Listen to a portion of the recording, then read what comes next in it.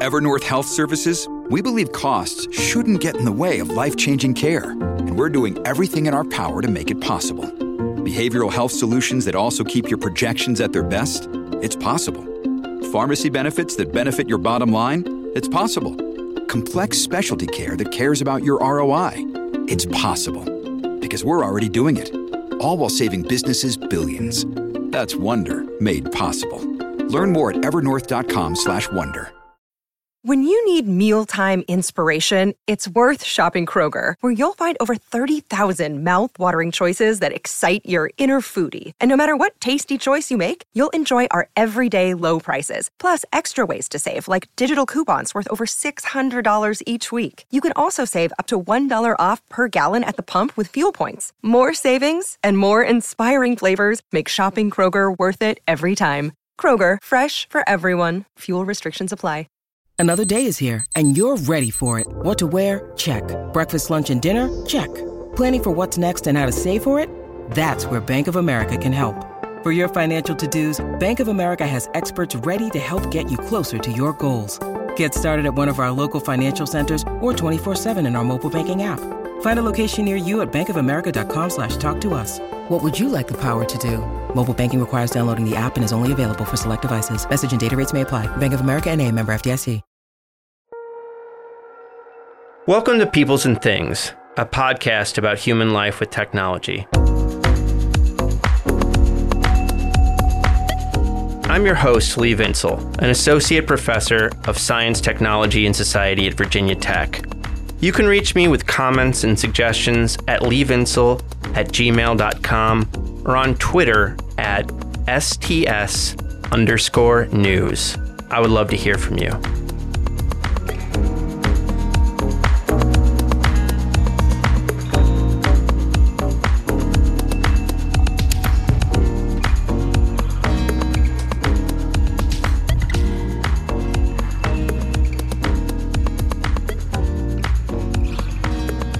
Several years ago, Andy Russell and I were working on our book, The Innovation Delusion: How Our Obsession with the New Has Disrupted the Work That Matters Most. And as part of that work, we gave a presentation at the Hagley Library and Archives in Delaware. And as we prepared to go there, we received an email from the guest in this episode, Stephanie Hoops, the National Director of United for Alice, a research center founded at United Way of Northern New Jersey. If you aren't familiar with the innovation delusion, what Andy and I argue there is that our culture's illusory obsession with innovation leads us to neglect both maintenance of things that already exist and what we call the maintainers, the people who keep our world going. Not always, but often enough, the maintainers are underpaid and lack benefits and don't get the recognition, that is, the interpersonal gratitude and appreciation that they deserve. Hoops was in many ways working on a similar issue. A class of people her team at United Way calls ALICE, which stands for Asset Limited, Income Constrained, Employed. These are working families who experience economic hardship and can barely afford to make ends meet. United Way's ALICE program works at the county level in different U.S. states by first determining how much it costs to live in the county using a standardized method for counting basic costs, including housing, transportation, food, and other necessities.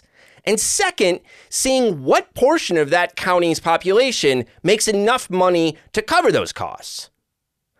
Again and again, Hoops and her team find that about 40% of American households are ALICE, are having trouble making ends meet, are struggling to get by. And again, these are working families. Now, there are many problems in this world. Many people on the planet are literally starving. According to one figure I've seen, more than 800 million people on planet Earth go hungry every year. People are also dying of easily treatable diseases, including things as simple as diarrhea. Something like 1.5 million people are dying a year from diarrhea, with more than 500,000 of those deaths being children. Also, humans on this beautiful rock of ours are spewing ever-increasing amounts of greenhouse gas emissions. Few nations emit as many as we do on a per capita basis right here in the United States. We are the glorious, greedy guts of global warming. But I read the other day that China's emissions have now surpassed those of all the rich nations in the Organization for Economic Cooperation and Development. Globally, we face big problems. But even in this global context, I believe it is appropriate at times to think at the level of the nation, including because that is how governance is divided on our planet today. And to my mind, the reality of Alice, the fact that 40% of American households can barely afford to make ends meet, is the central thing. You add that to climate change, including how both climate change and climate policy affect the poor, and you've got like 90% of our problems as a people.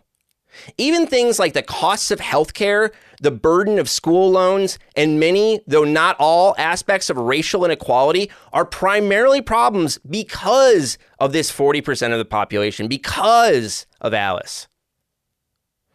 This staggering reality of economic hardship is what I care about most. And I think the reason I care about it is because of where I grew up, my hometown of Joliet, Illinois. Now, if you stick with me over the next few years, either just with the podcast or also with the YouTube videos that are coming, for better or worse, you're going to learn a lot about Joliet. It's a Rust Belt town. It's a post-industrial town. It was once a steel town, but that is long, long gone. My high school, and I'm very proud of my high school, is Joliet Central. I think when I was there, it had about 2,000 students. It was about 1/3 white, 1/3 black, and 1/3 Latino. It was a diverse place, and that diversity is very important to me and the way I look at the world. And it was poor. There was lots of poverty around. And because this is the United States of America with its history of racism, the black and Latino folks tended to be poor more often than the white folks. But believe me, there were plenty of poor white folks. Joliet was full of Alice families. Black, brown, white, you name it. And there was hard shit. There was alcoholism and addiction and gangs and violence and just a lot of financial stress and hardship. The kind of stress that makes people sick. And there was also so many good people there. People like the Coughlin family and the Piskers and the Remuses and the Diabs and the So-Songs and the Manleys and the Horrigans and Jim Berkey and Lorraine Guerrero and James Hill and Omar Walker and Essence Brass and the Love family. And so many folks from my school days that I care about deeply even now. You see, there were so many, many good people from all across the political spectrum. It wasn't all bad, of course. There are happy stories to be told, but it was hard and is hard. And that's not just Joliet. That is much of this nation, including many portions of Appalachia, where I live today. And wherever I go and whatever I encounter, whether it's a Silicon Valley executive talking about how some technology is going to save us, or some university president saying that a fucking shiny glass-covered innovation campus is going to benefit the people, or some academic saying that what we need to worry about is like the ethical, legal, and social implications of nanotechnology or AI or whatever the fuck, I think about Joliet and I think about all of the Alice folks throughout this country, and I get angry, and I want to flip over tables. So that's where I'm coming from. Go Steelman. Because this is what I care about, I have decided to start working on a new book with the jokey working title, A Good History of Shit Jobs, which will explore the history of the U.S. economy from about 1970 to the present. One big reason so many working families struggle financially is because our economy is full of low-paying shit jobs. And we need to understand why this is. A Good History of Shit Jobs will not be about a Joliet, but Joliet will be a big character in it. And I'll just say at the outset, although as an extremely high-performing, self-righteous lib, I prefer the policies Democrats put forward, neither party is innocent when it comes to this 40%. And neither party has done an awful lot to change this hard reality.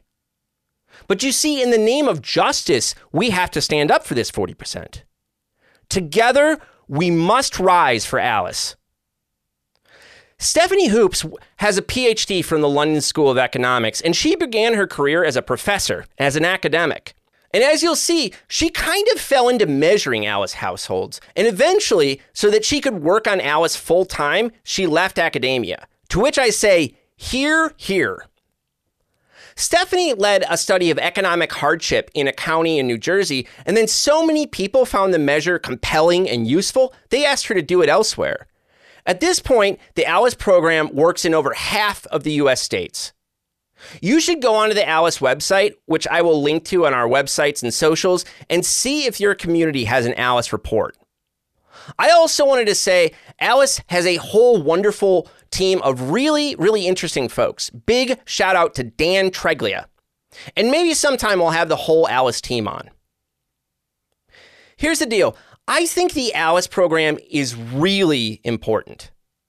Like Catherine Coleman Flowers and William Barber II, Stephanie Hoops is one of my great heroes.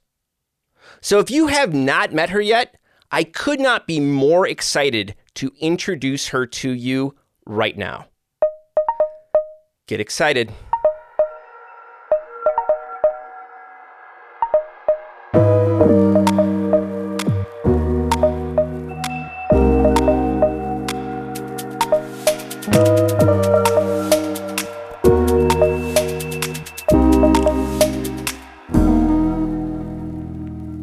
Stephanie, thanks so much for taking the time to talk to me today.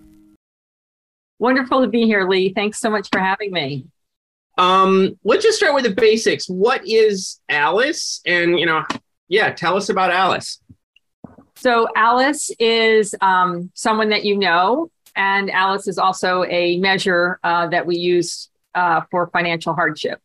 So technically, someone who is Alice lives in a household that earns above the federal poverty level, but below what we call a household survival budget, which is the bare minimum to live and work in the modern economy.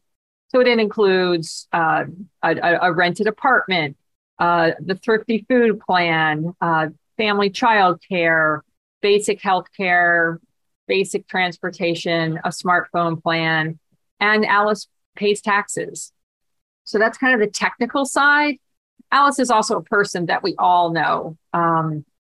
It got easier to explain Alice during the pandemic. A lot of essential workers were Alice, but often working in jobs that are critical to making our economy run smoothly, and yet often don't pay enough to afford a family to live where those jobs are. So we have children who are Alice. We have parents who are Alice. Many of us have been Alice. And about 40% of households across the U.S. are below that household survival budget. We say below the Alice threshold. And does that, when you say 40%, does that include the people in poverty who are not working, or how does that work, the 40% number? Right. So we add poverty plus Alice, and that equals the total below the Alice threshold. Okay, right on. And can we talk a bit about how you come up with the numbers, like just in terms of how do you work at the county level, you look at things at the county level, how do you come up with like the costs of living and then, the income to judge whether people can meet the cost of living or not? Right. So in the beginning, we spent a lot of time criticizing the federal poverty level, which is a number that was developed 50, 60 years ago when Lyndon Johnson needed a measure for the war on poverty. And it's basically that same number ticked up by inflation since. It doesn't take into account difference in the cost of living in different places. So it's the same number for Mississippi as it is for Manhattan. And it hasn't adjusted for changes in the economy. So the way families operate and what you need actually to work in our modern economy. So to address those criticisms, we have developed this household survival budget for every county in the country. So all 3,000 plus counties, we dig into what are the bare minimum costs, and then we compare it to what household income is. So that's where we get that gap. Mm-hmm. And so you now have data for every county. Have you done You haven't done studies of every county. How does that? Is there a difference there? Yeah. So we have the national kind of top level data on our website, unitedforalice.org. And then working with our partner states, so we're in more than half of the states in the country now, we do a deep dive and we can break down those ALICE households by race, ethnicity, age, by household composition, and dig even below that county level. So looking at county subdivisions, zip codes, in some cases census tracts. So really getting granular and understanding what's happening in communities. That's great. And I want to tell us about how ALICE came to be. And part of that story is like, what is your background? How do you end up doing this work? And I know you started in academia and then kind of shifted out of it. So I want to hear these stories. So it's a good lesson, and you never know what leads to what. You're right. My background is I'm an academic. I have a PhD from the London School of Economics, and I taught at Columbia. And then when I was at Rutgers with two small kids at home, I volunteered at my local United Way and lived in a county that was fairly wealthy, Morris County, New Jersey, if your listeners know it. And at the time, the poverty rate was about 4 or 5%. And I thought, this is so exciting. I'm going to be on a grants committee at United Way, and we're going to get rid of poverty. Like, we could be the first county to eliminate poverty. And then I started reading the grants, and they were very compelling and explained a lot of need. And I just thought, this isn't matching the number that's, I'm seeing, but on the ground, this is a very different situation. So looked into what the federal poverty level was actually measuring, put on my research hat and dug into it and thought, this is not helpful. Here we are with a big problem in Morris County, and it doesn't, the data is not telling us that. So I went to the United Way and said, hey, I've got this idea for a project. It won't cost you anything. We'll do the study on Morris County. And that's where we came up with the survival budget, the acronym ALICE, had this amazing group of volunteers who helped do the research and put this together. And then we came up with a little report, shared it out. And I thought, that was a really nice contribution to this United Way. It was very interesting. Went back to my teaching. And then I started hearing people using it and using that data for their grant applications, for making policy decisions. And when a friend came out of a county meeting of agency directors, and she said, we were trying to, make a decision. And somebody said, how will this affect ALICE? And when I heard that, I'm like, we are on to something. If people are using that as a way to help direct policy, that's important. So the United Way came back and said, hey, let's update this 2 years later. And I said, let's do it, but let's do it for the whole state. We did one county. And then when we did New Jersey, it just blew everybody's socks off. We, front page of the state newspaper, here's this innovative new measure that's really telling us something.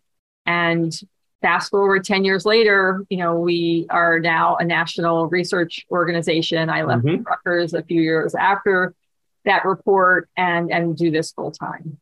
Wow. So, and was it other states? To all your volunteer out there, you never know what it might lead to.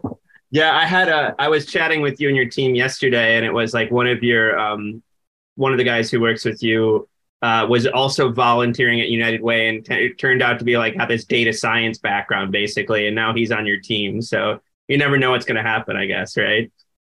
Hey, not all United Way volunteers get roped in, but yeah. He was painting walls, and now he has this amazing data background. So it's a wonderful fit. That's awesome. So and how did it spread? So did people? Well, before I get to how it spread across the nation, which is I think an important question, that when you did a follow-up study that was statewide, I mean, New Jersey is a really fascinating state to look at when it comes to this, because it varies highly by county. You have parts of New Jersey that are basically in New York City, right? Hoboken and Jersey City. And then you have parts of New Jersey that are really rural and like, much lower cost of living. So did you find like huge variations across the state in terms of Alice, or what does that look like? Yeah, it's a great question. So, we dug into like there's important differences in both sides, the cost and the income side. So those metro New York City counties have really high rents, but they also have public transportation, which can save Alice some money. So that's built into our model. Huh. And then some of those rural counties have lower housing costs, but you have to drive to get anywhere. So, and the wages are lower in some of those places, or you have to drive a long way to a higher paying job. And hence we see a lot of traffic in New Jersey. So there's Alice in every county in New Jersey. So those things even out, but there are definitely higher percentages in certain locations. And, I think one of the most striking things to us is digging down below that county level, that there are places in Essex County a few miles apart where, the difference is 20 percentage points, maybe 20% Alice to 50% Alice, and in almost walking distance. And so then it did spread across the country. And, how was it just people started hearing about it? And, and what's the model? Do you usually work with counties? Do you work with states? How does it usually play out for these reports? Yeah, so we are a small but mighty organization, and we have spread mostly by example, word of mouth. So once New Jersey did it, we had 5 states come and say, hey, we want one of those reports. So we expanded and built it out. And as part of our model, we have a biennial methodology review where we pull in external experts to look at the methodology and especially the components of that household budget. What's included? What is the minimum you need for the modern economy? And so we've had some knockdown, blowout discussions on the cell phone, for example. Yes. That wasn't in it in the beginning, and then you just couldn't deny it. You needed a cell phone to work. You get your schedule, you have to report. All kinds of things have to happen on your cell phone these days. And then the pandemic hit, and then we're like, do you have to have internet at home? Yeah. And so that was another whole discussion where we landed that actually the bare minimum is you probably just need a little more bandwidth on your cell phone. And it really strikes home at the driving philosophy of the budget is the bare minimum. Yeah. It's not, what you'd like to have. It's not sustainable. It's not good. And so I do want to reiterate that for your listeners, because I don't want anyone going out there and going, if you can earn this survival budget, you got it made. It was like, that's minimum. Right. So, and go ahead. Yeah, go ahead. I was just going to say that philosophy, that driving, underlying, ideal resonated with folks. You can understand it. It makes sense. And so as we expanded, you can explain it. People, get it. They know Alice. They can see the items in the budget and think about what they spend and compare that. So it's that transparency and that commitment to these, basic principles has really helped with the expansion. Yeah, I think I'll have more questions for you on that front. But before we get there, the other day we were talking about how, Alice numbers in a sense begin in 2007, 2009. There were some changes in how things were counted in the country. So what changed in that period that allows us to do what you do? So for the budget, we get the data from all kinds of places because housing, food, they all come from different, but we use publicly available sources. For the income, we rely on the American Community Survey, and we rely, on their tabulated results, which they release on a regular basis. And in 2007, they only were releasing 1 and 3-year estimates, which means that for the smallest geographies in our country, there was no good income data. By the time you get to 2010, they had the 5-year estimates, and we were able to get the granular data that we needed to report every community in the country.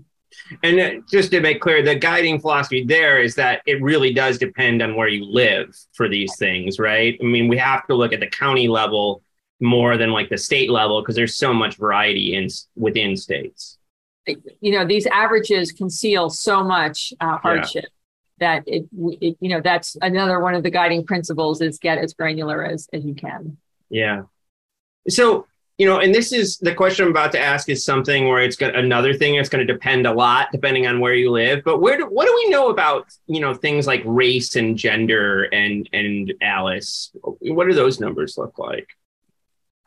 So you can imagine that there are big gaps by race, ethnicity. We have been tracking that from the very beginning. It's something that has been important to our work. And consistently, we see across geographies, states, that while there's Alice in every community, certain groups like Black, Hispanic, Native American are disproportionately Alice. Mm-hmm.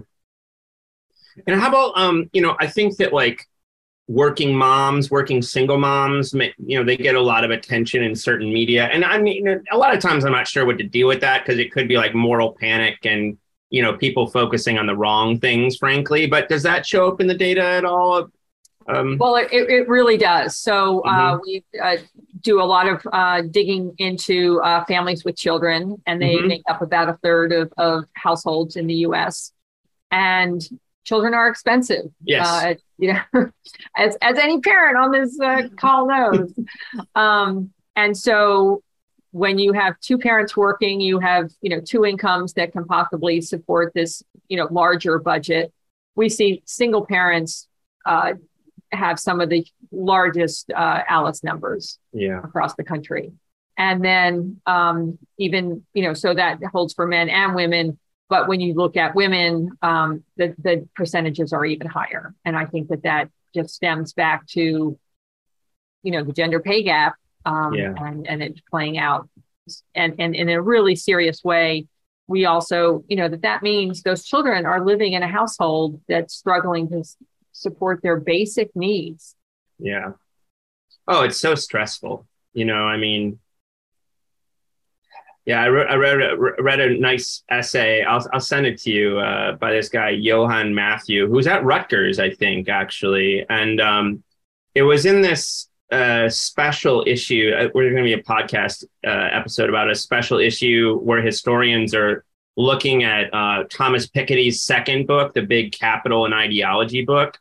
But Matthew's essay is really nice because it just looks at all the health outcomes of inequality and poverty.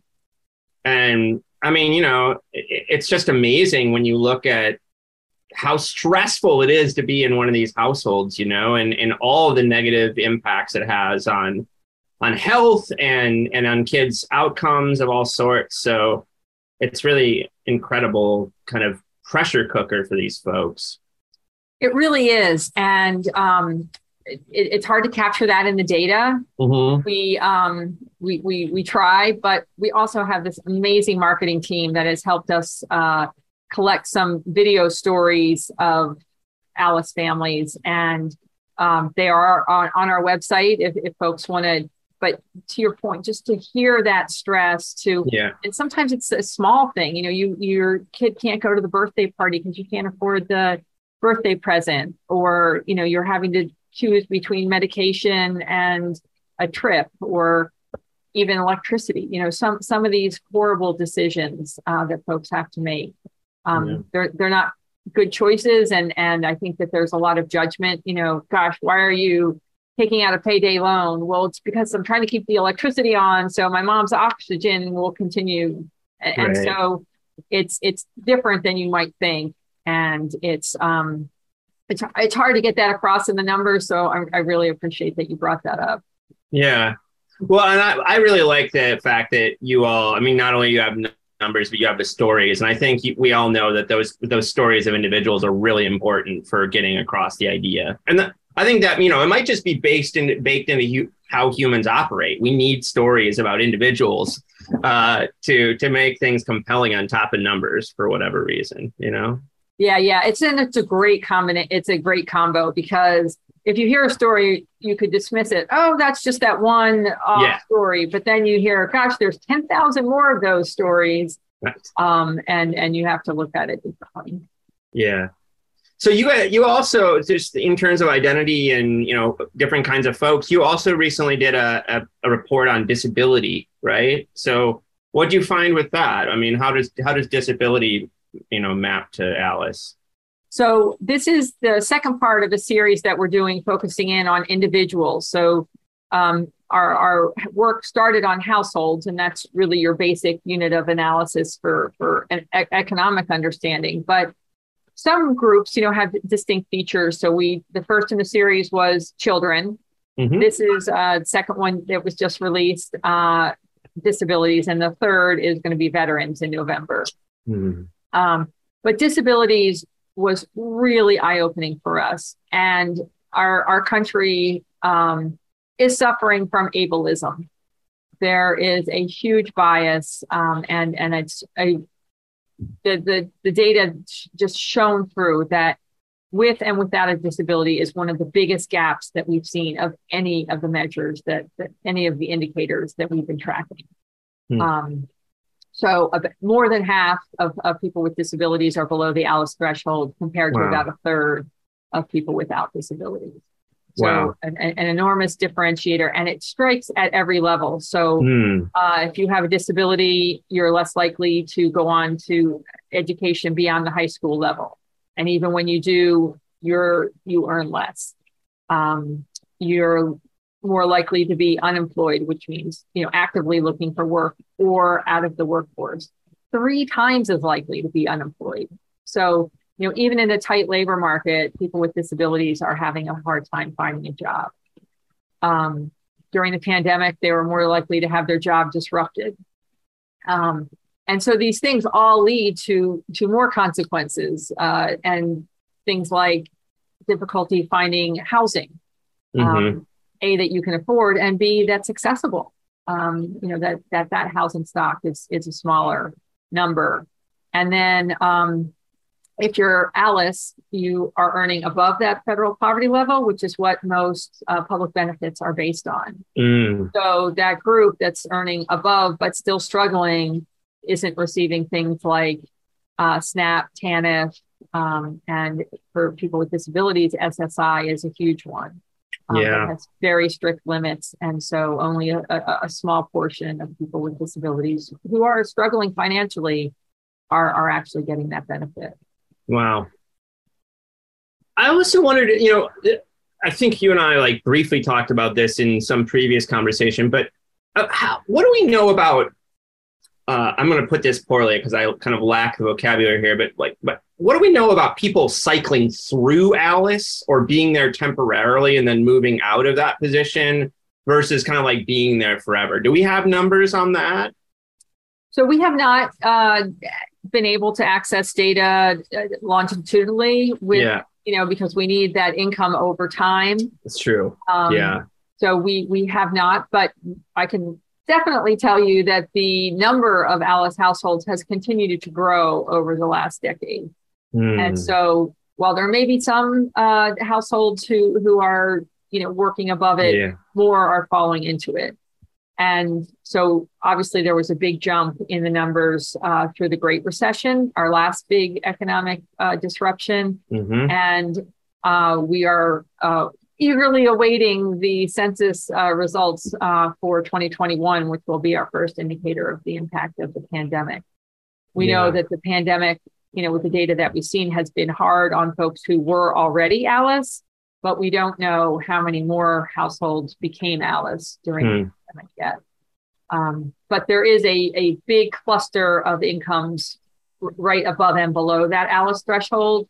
So what we know from poverty studies is that people do move up and down. Right. of those kind of thresholds several times during a year, even, you think about wages fluctuating. So we would expect that, but I don't have the hard data. Yeah. But did I hear you right that ALICE numbers generally have been increasing over the last decade? So, right. Even when you think about the recovery from the Great Recession, ALICE didn't recover, or ALICE was just starting to recover, and then the pandemic hit. Okay. And, think about it. If you are just struggling to get by and then something happens, your car breaks down, somebody gets sick, a tree falls on your house, you have no savings. How do you fill in that gap? And so, the recession hit, you lost a job, or your wages your hours were cut back, so your wages were reduced. It takes a long time to recover from that, to pay back that credit card or that other debt, and get even, back on your feet, and then let alone start saving again. Yeah. And unfortunately, a lot of the jobs that were lost during the Great Recession were replaced with lower paying jobs. And we do track that. And in most states, those number of low wage jobs increased steadily through the last decade. I've always wondered about that. So we do have numbers on like the numbers of jobs with different wages, and can see that growth in low wage jobs. Yeah, one of my most powerful graphs that I think the team came up with tracks low, medium, and high wage jobs, which we define by their ability to support the survival budget. And you see the low wage jobs increasing steadily, medium wage jobs sometimes are bouncing around, and the high wage jobs are a nice slope down. Wow. Amazing. Yeah. One of the things I wanted to ask, did you see this Peter Coy piece in the Times about the idea that people are living paycheck to paycheck? And his argument was that really depends on how you're asking the question. And if you drill down, like, it turns out, people will say they're living paycheck to paycheck, but then if you ask them, they have extra money around, or there's a lot more going on there. I just wondered if you had thoughts about that piece, if you saw it. I don't know. We have strong thoughts about that piece. Okay. And it's so funny that you asked that. So yeah, we've been talking about it in our group, and I hope Peter Coy is listening. But I did email and direct message him to let him know that we have a very reliable measure of and definition of what it means to be living paycheck to paycheck. And we hope that he will, look at the ALICE measures and use that in not only an article on, looking at how do you define it, but it's important to understand what's happening to that, at least a third of our workforce. Yeah. If you want to understand what's happening in the U.S. economy. Yeah. Well, it's interesting. I think that when I was reading the Coy piece, I was like, well, really what you're talking about here, I think the difference is mostly on the high end of the income spectrum, where people, in a sense, have filled up their, they have so much coming in per month, and they're mostly spending it, right?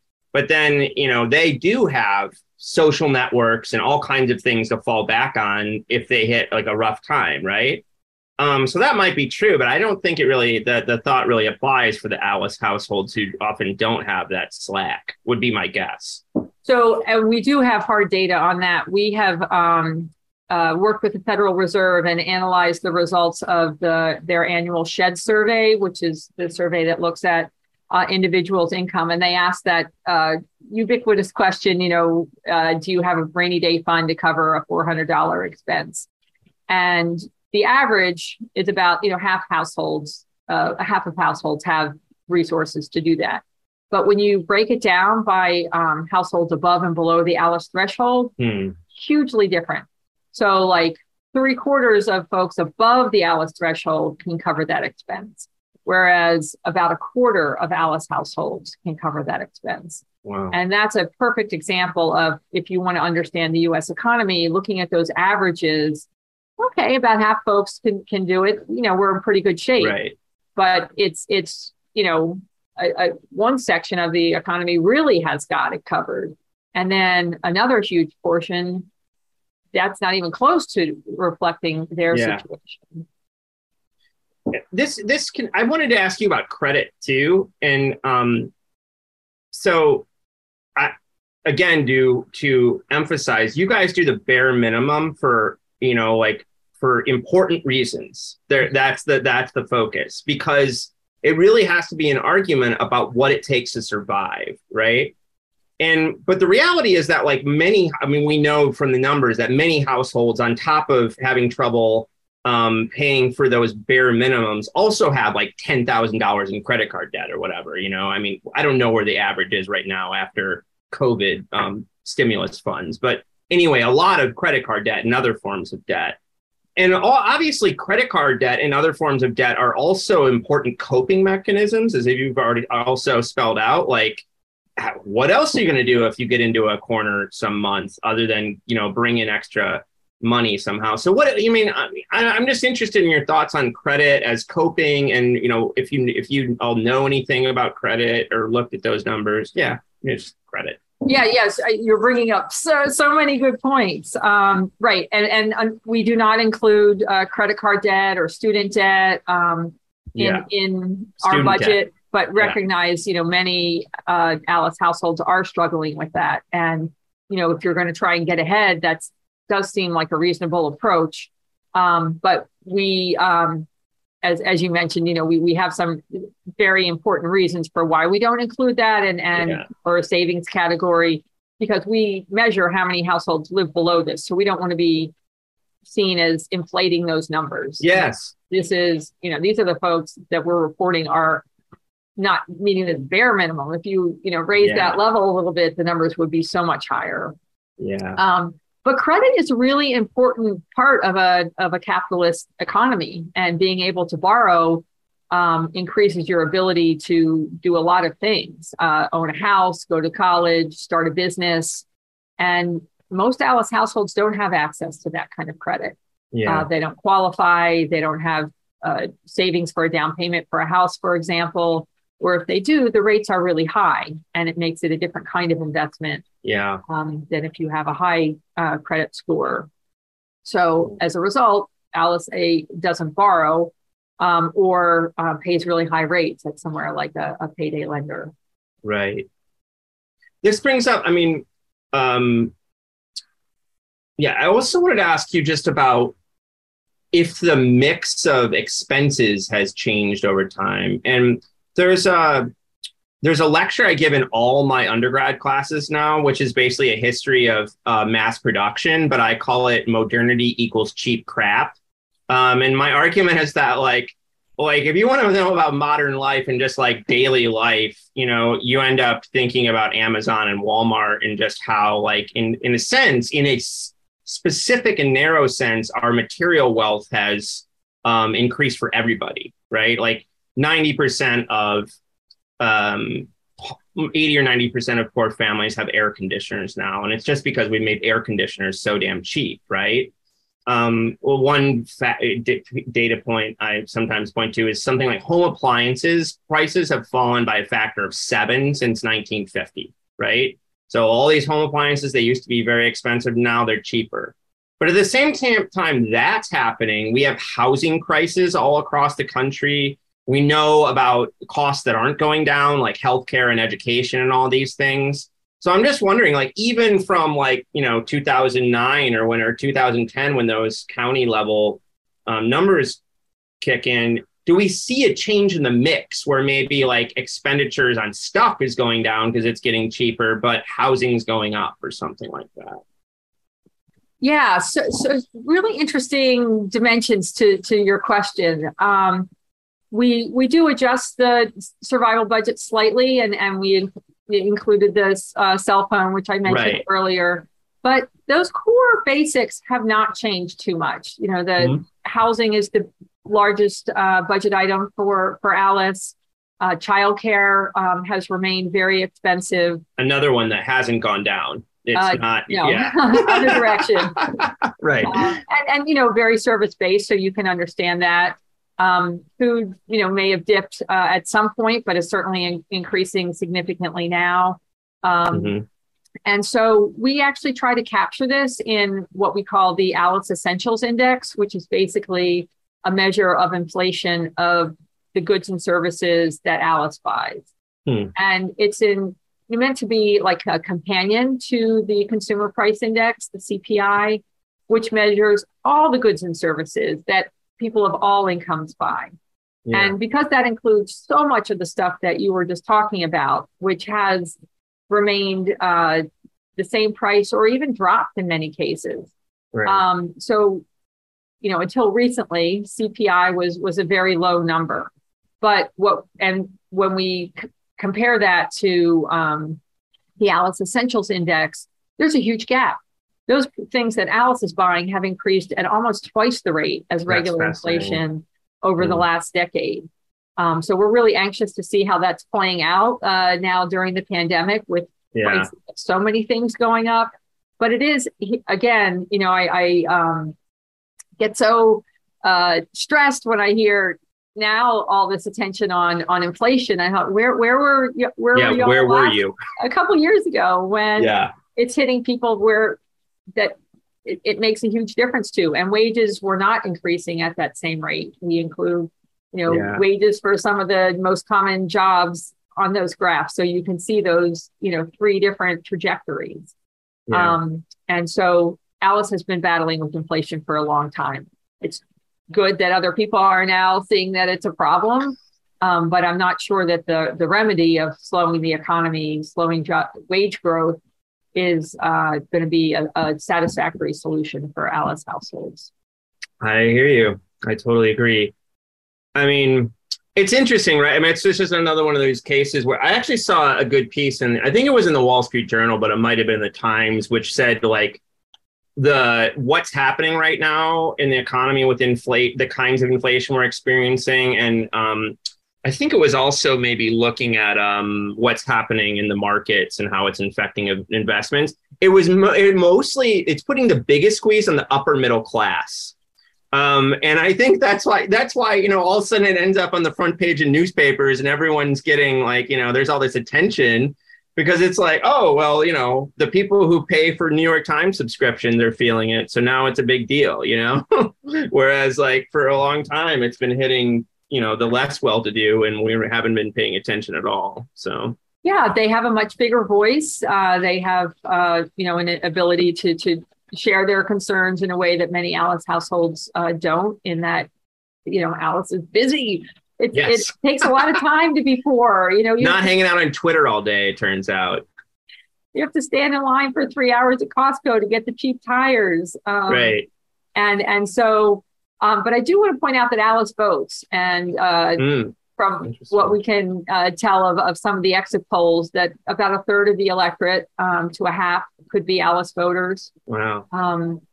And I think we've seen a lot of frustration from Alice voters and voting at extremes at both ends of the political spectrum, that there's a lot of frustration. The system is not working for folks who, they're at their job full time every day and not able to bring home enough to support their family. That is incredibly frustrating, especially in a country that was founded on this belief: if you work hard, you can support your family.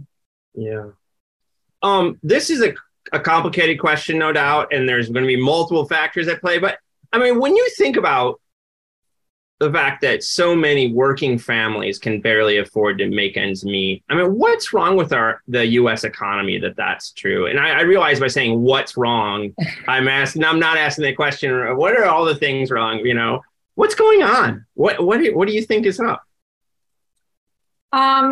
It's a great question, and there could be books addressing the answer. I'm hoping you're going to write one. So a couple things. While I think workers have borne the risk of fluctuations in an economy, recently I think that has increased. When you look at the decrease in full-time salary paid positions, the number of people working for a company for 20, 30, 40 years. That doesn't happen very often today. Many more people are working on contract work or in smaller companies, certainly changing companies to get a better position or salary, and then the rise of the gig economy. Mm-hmm. But you see so much in industries like retail, tourism, entertainment, that when times are busy, tons of hours available to work. When times aren't, you're cut back. And so if you work in a resort town, you might not be busy on the off season.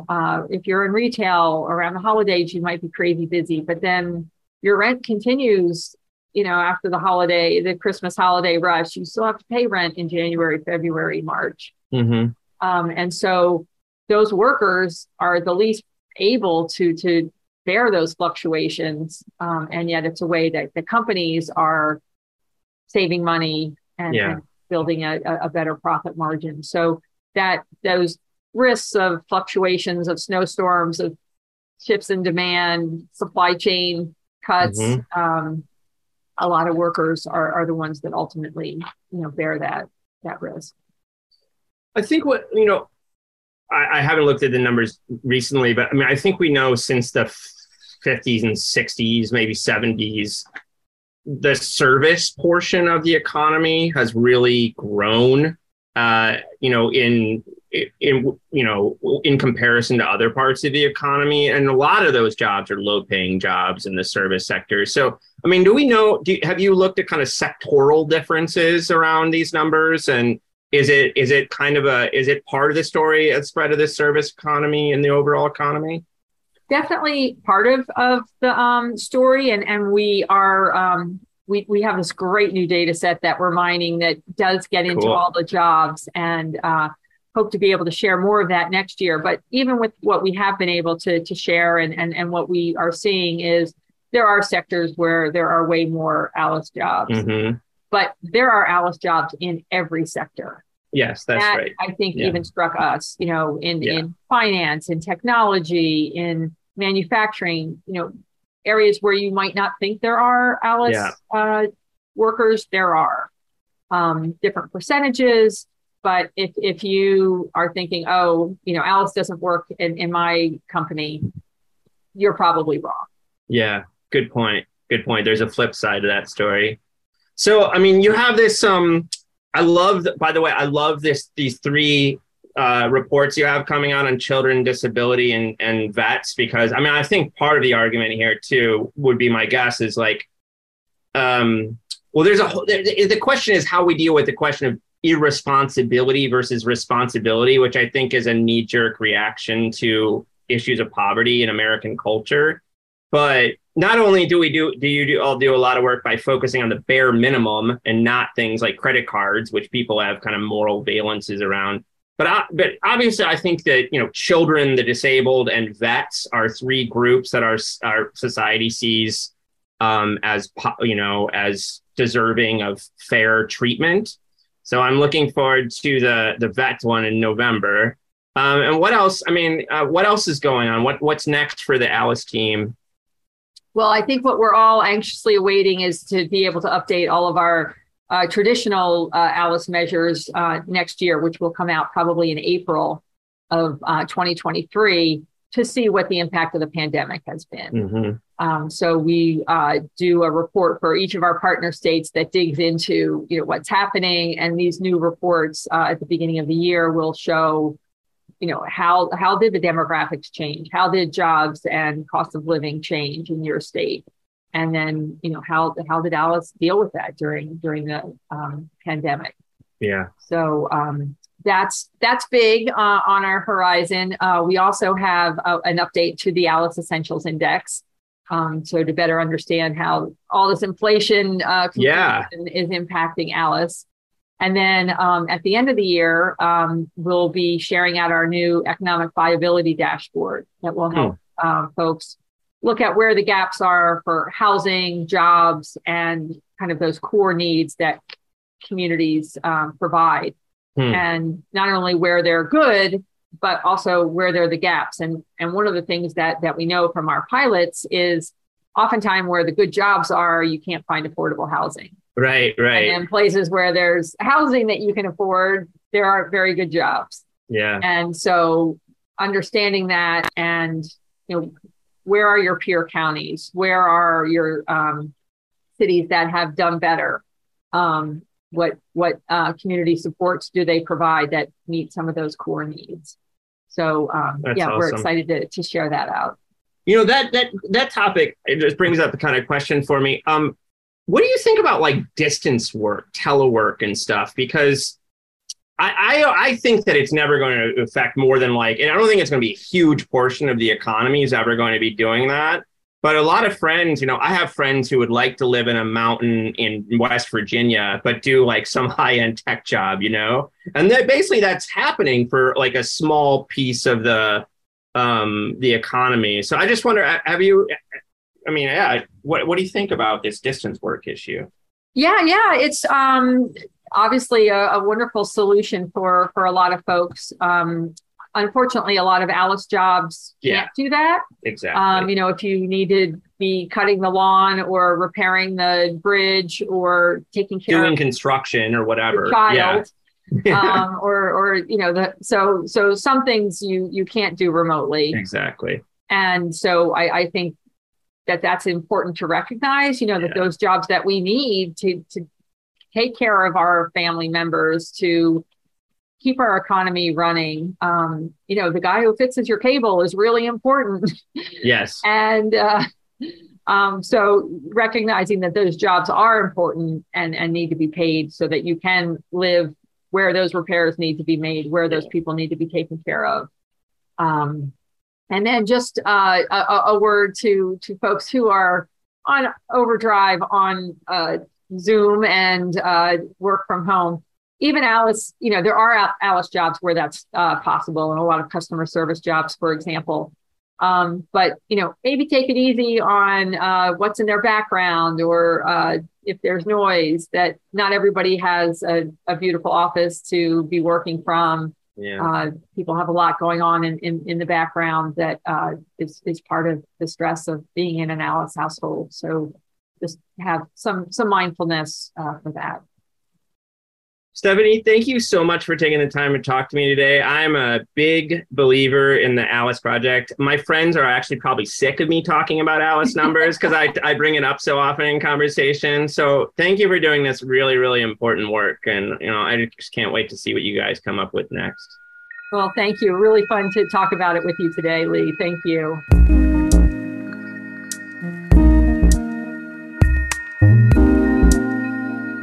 I hope you enjoyed this episode of our podcast. Peoples and things, like most things in this world, depends on the work of many people. I want to thank my brother Jake Vinsel for writing the music for the show.